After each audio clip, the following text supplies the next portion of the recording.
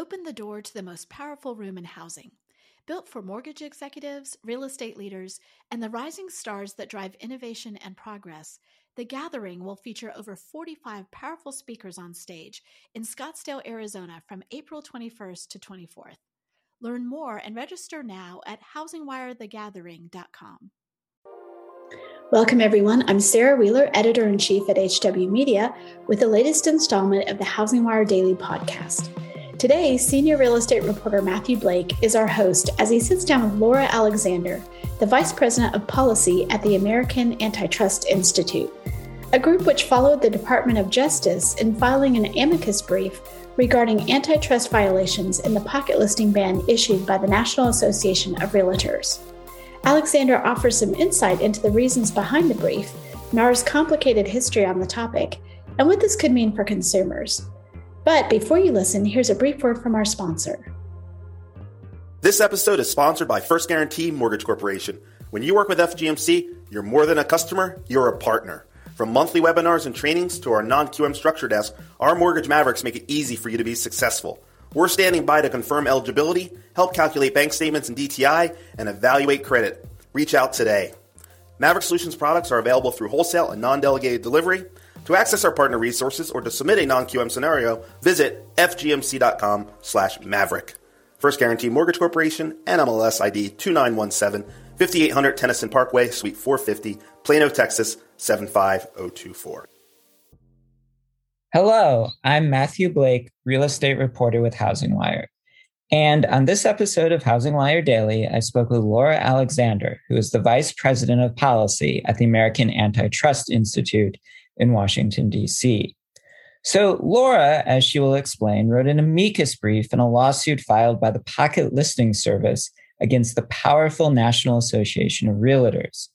The lawsuit contends that NAR broke antitrust law with their ban on pocket listings.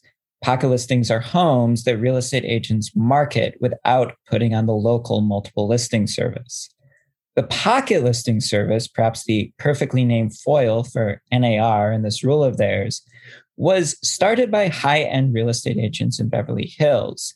Now, these agents, including Mauricio Omansky, the CEO of the agency brokerage and a bit of a reality TV star, often represent celebrities and were looking for a service that could provide more discretion for their clients and also be less bound to a specific geographic locale. NAR's policy that its members post listings on the MLS allegedly ruined PLS's attempt to create an MLS competitor. So Alexander spoke with us about why legally PLS may have a point. And she also discussed what will come next for NAR and why they are defending themselves in a bevy of public and private antitrust inquiries. And I am here with Laura Alexander, the Vice President of Policy for the American Antitrust Institute. Laura, welcome to the show. Thank you. So tell our listeners, what is the American Antitrust Institute and what are its goals and what kind of work do you do for it? Sure. The American Antitrust Institute is an independent nonprofit, and our mission is to promote competition that serves consumers and society through advocacy, education, and research. As the Vice President of Policy, my role involves both antitrust policy and also legal advocacy. As a lawyer, I file amicus briefs, and then I also conduct research on topics that are relevant to competition.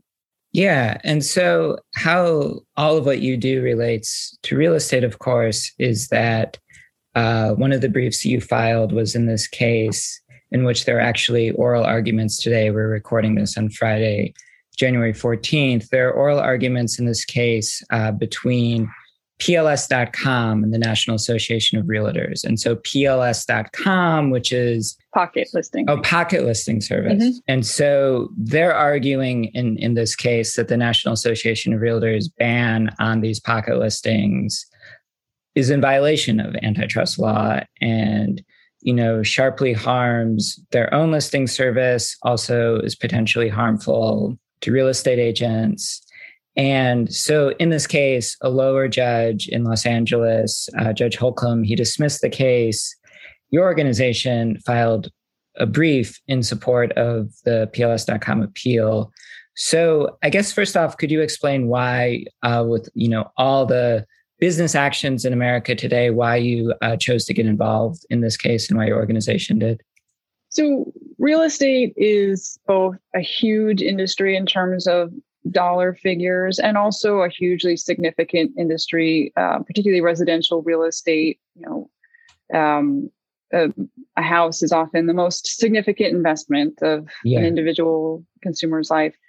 And these are not just, buildings, these are people's homes that we're talking about. So it's an important market, but also this case concerns an antitrust issue involving network effects. And network effects are essentially where the value of a product to one consumer is increased by there being other consumers who also consume the product, right?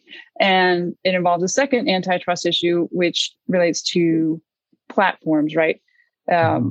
Listing services like the MLS and like the PLS are ways to connect buyers and sellers. And so the listing service itself serves as a platform on which those connections can be made.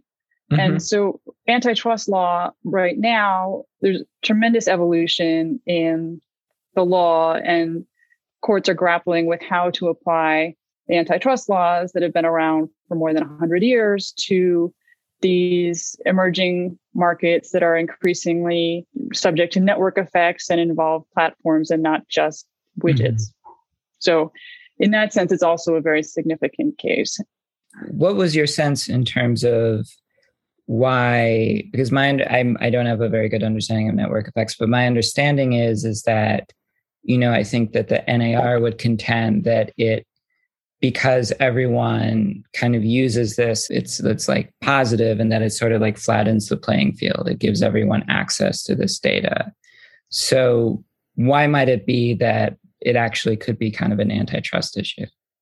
Sure. So yeah, network effects do serve a benefit to consumers. I mean, nobody wants to go to a listing service where there are no listings, right? If I want to buy a house, it helps for me to be able to go to a listing service where there are houses that are listed. Or if I want to, I'm dating myself, but back in the day when cell phones were first a novelty item, it was cheaper to call people who are on your same cell phone network than it was to call people who are on different networks, right?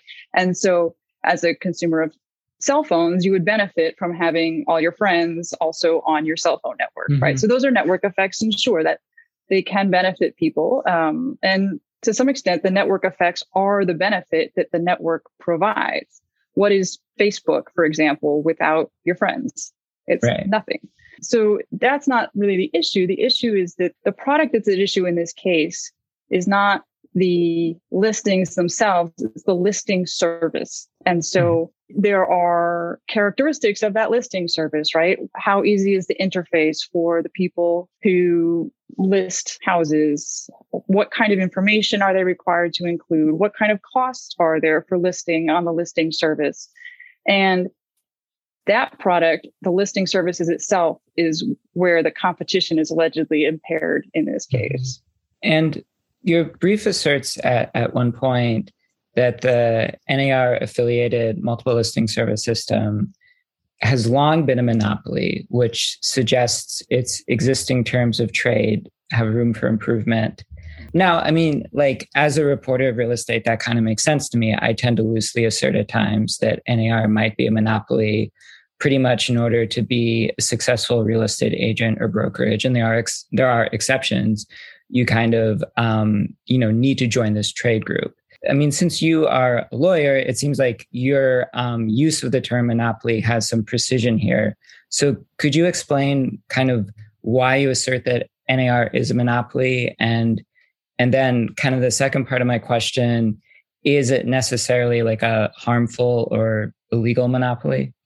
So, right, monopoly is a term of art in antitrust, but the basic concept is that a monopolist is someone who is able to raise prices above a competitive level or is able to exclude competitors through a means not by competing to offer a better product, but by, for instance, making it more expensive for its rivals to operate or locking in all the customers so the rivals can't get access to any customers to offer a better product. And it's really just an extreme example of a more general phenomenon of market power.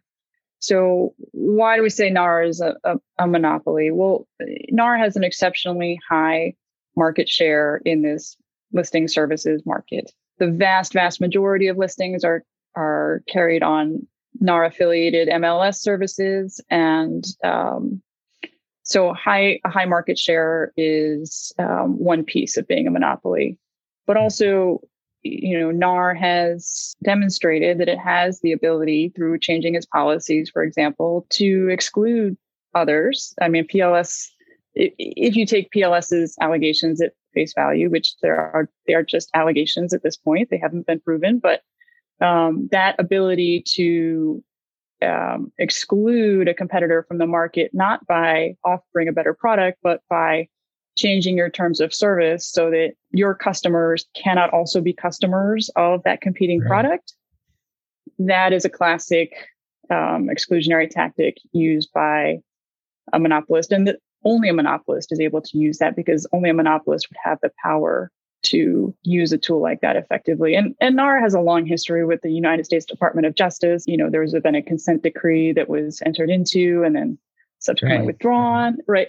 And so this is not a new characterization for NAR. And I'll also say that in markets where you have these network markets where you see these network effects, they're often subject to what we call tipping, where essentially because you get this, what Mark Zuckerberg has called a flywheel effect, right? That the more customers you get, the more appealing it is to customers. Often what happens is whoever gets in first then owns the whole market because the network effects are strong enough that it makes it harder for a subsequent competitor to come in. But the second part of your question is important because monopolies are not always illegal. It's not illegal to have a monopoly.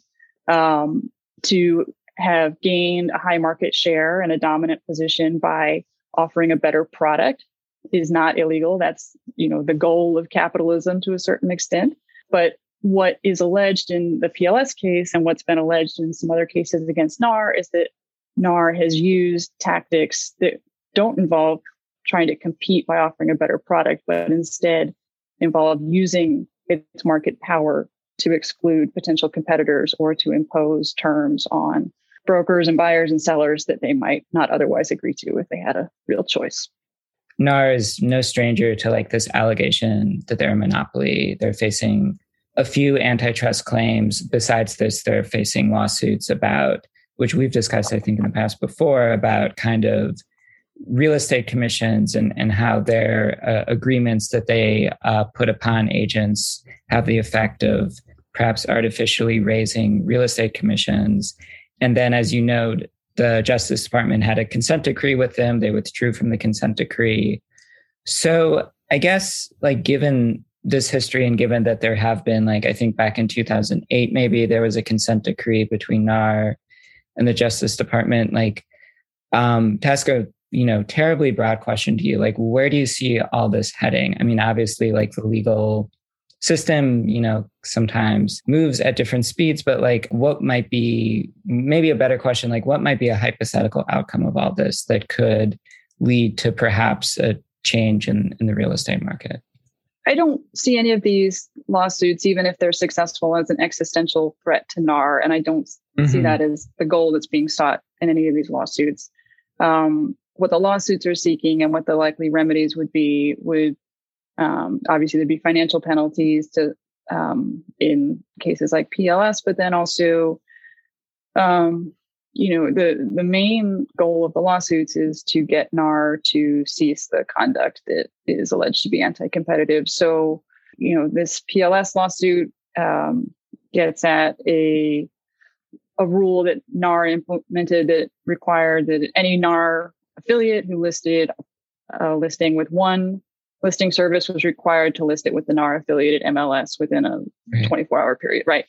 And so if that rule were rescinded, that would then open the door potentially for competing listing services to offer a differentiated product that consumers might like. Some of the other lawsuits are attacking a NAR rule that requires the seller of a home to pay the realtor fees for the seller's agent and for the buyer's agent. Okay. And so that if that rule were rescinded, then it would potentially open up competition for more variation in fees charged by agents. And so antitrust cases are slow. Litigation is slow, especially in a time of COVID. Yeah. The timing is hard to say, and the outcome is, of course, uncertain. But what we do see is, a number of different private and public enforcers really kind of going after some longstanding policies of NAR, like the buyer broker rule, the commission related rule, and then some of these more novel practices. And so I think NAR faces some pretty significant challenges to the way it's currently doing business, but certainly not a threat to the existence of NAR itself. Does the investigation of NAR's monopoly power remind you of any other industry, or is this like pretty like specific in that instead of like, a company like Facebook being investigated, we're having like a trade group investigated? I was thinking about this the other day, and one thing that these series of cases against NAR reminds me of, particularly the case by the Justice Department and by the private plaintiffs that are attacking the buyer broker rule, is that there's a case that was recently settled against the Blue Cross Blue Shield Association involving application of healthcare insurance markets between the Blue Cross entities. And like this policy that NAR has about buyers and about sellers paying buyers and sellers agents fees, that Blue Cross lawsuit attacked a policy that Blue Cross Blue Shield Association had in place for decades. And so both of these cases kind of bring to mind the idea that the competitive implications of longstanding policies can change over time as the facts on the ground change. In the case of NAR, for example, before the advent of computers and the internet, the case for a single listing service made a lot more sense from a competition standpoint, in the sense that it's harder to perceive how competition would arise and what that competition would look like and how it would serve consumers. But now with the internet, there's tons of opportunities for novel competition against the multiple listing service and the NAR business model. And so that has put increasing pressure, I think, on these longstanding practices at NAR. And so we've seen that in a couple of cases, and the Blue Cross Blue Shield case is the one that comes to mind most readily. I mean, the internet has been around, for consumers for like a quarter of a century now. Are you surprised NAR has been able to kind of withstand the pressure so far? Or do you have a sense as to sort of why there's this kind of moment right now where they're facing scrutiny from a few fronts? It's hard to say exactly. I mean, I remember the early days of the internet. I'm old enough to, I've had a dial-up connection, but it's hard to imagine. It's taken time, I think, for the business models to really embrace the internet and the potential of the internet and other technologies and what they can do to revolutionize some of these longstanding markets. And so part, I think, it's just been about the business models developing and how that's taken time. But it's been sort of like an increasingly loud drumbeat against some of these ways of doing business at NAR. And it takes time, especially for these longer standing business models, for people to kind of wrap their head around the fact that this is anti-competitive, because how has it been able to exist for so long if it's really so bad for consumers and for markets and for competition? And so it just takes time, and litigation is slow. But I don't know what specifically has triggered this, except for that more and more potential competitors to the MLS and to NAR affiliated realtors have been emerging. Yeah, thanks a lot for your time. Laura Alexander from the American Antitrust Institute. Thank you for appearing on Housing Wire Daily. My pleasure.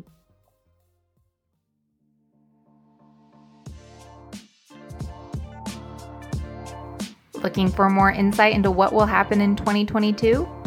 Or maybe you need more information on what in the world is happening with the federal regulators. Or you could just be looking for information on how to stay competitive as the industry shifts to a purchase-focused market. Our HW Plus Premium membership comes with all of this insight and more. With your HW Plus membership, you'll get at least 5 HW Plus articles a week that dive deeper into the daily news to help you confidently make business decisions. To join, go to housingwire.com/membership.